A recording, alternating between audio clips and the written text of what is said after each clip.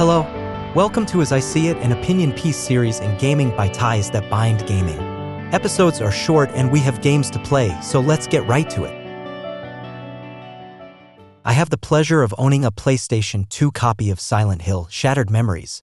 I bought the game when it was released in January 2010. I remember playing the game on my PlayStation 2 and feeling a bit underwhelmed by the video game. So it has been sitting on a shelf ever since. Fast forward to 2023 and my curiosity strikes me when I go through my collection of video games. I find Silent Hill: Shattered Memories sitting there. I decided to hook up my PlayStation 3 and play the video game. This time I record my gameplay. After more than 13 years since I have played the video game, how do I feel about it now? Let's dive in. About Silent Hill: Shattered Memories. The story follows Harry Mason, who wakes up after a car accident to find that his daughter Cheryl is missing. Harry will wander the snowy streets of Silent Hill searching for answers to her disappearance, but when the world freezes over, he will need to escape the lumbering demons that haunt his steps. Harry will need to navigate both worlds to discover the truth, not just about his missing daughter, but also about the type of person he is.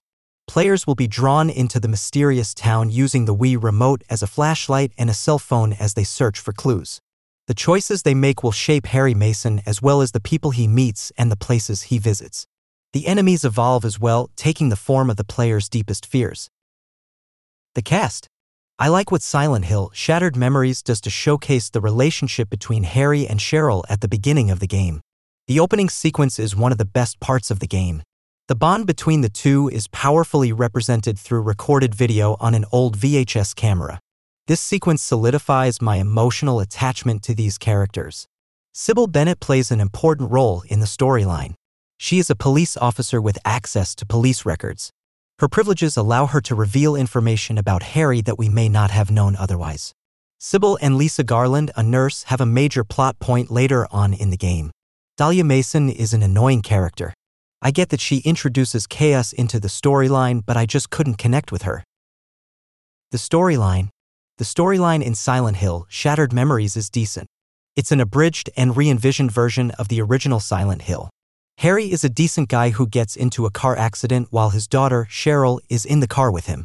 When he wakes up, she is missing. As the game progresses, a lot of questions pop up around all the characters. The mysteries expand and contract as these questions are answered. By the end of the game, you are clear on everything going on. This game has 5 or more endings, so you'll need to do several playthroughs to get them all. The game does have some disturbing and uncomfortable plot points.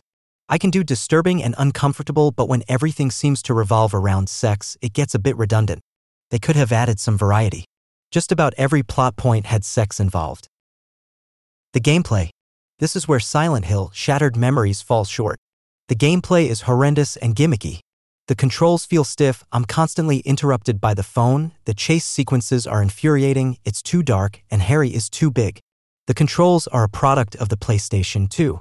I get that, and I can deal with the movement issues. The real issue is interacting with objects. Moving, grabbing, and manipulating objects are not fluid. They often cause more frustration than anything else. The phone drives me crazy. The game came out around the time cell phones were becoming mainstream. Since cell phones were all the craze, Silent Hill needed to tap into it, and boy did they. You'll be taking phone calls, reading text messages, and taking pictures. You'll even solve puzzles with it. No thanks. The chase sequences are so infuriating. I despised every time the world froze and I had to navigate these mazes. The map didn't feel helpful at all. It all boiled down to trial and error. Not my type of mechanic for fun factor. Harry takes up a large portion of the screen. Mix that with how dark everything is and I find it hard to see. When the world is dark and all you have is a flashlight, you can only see what the flashlight is pointing at. You have this large screen but can only see about 20% of what's on it. I don't like it. You can make horror without having to resort to a limited view. Also, they should have moved the camera further away from Harry. The horror.